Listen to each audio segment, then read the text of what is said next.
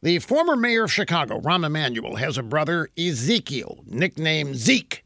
He's a medical doctor. He was one of the chief architects of Obamacare.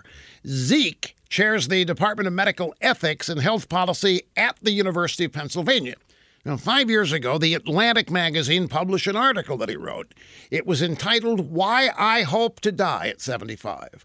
He said Americans live too long in a diminished state. He doubted whether older Americans' consumption of resources is worth their meager contribution to society. Well, now that he's 62, Dr. Emanuel was asked what he thinks now. He says he's not changed his mind.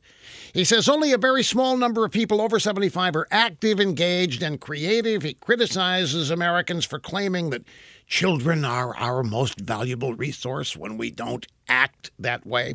He thinks it's terrible that the government spends way more on the health needs of senior citizens than on kids. Well, the kids don't get sick.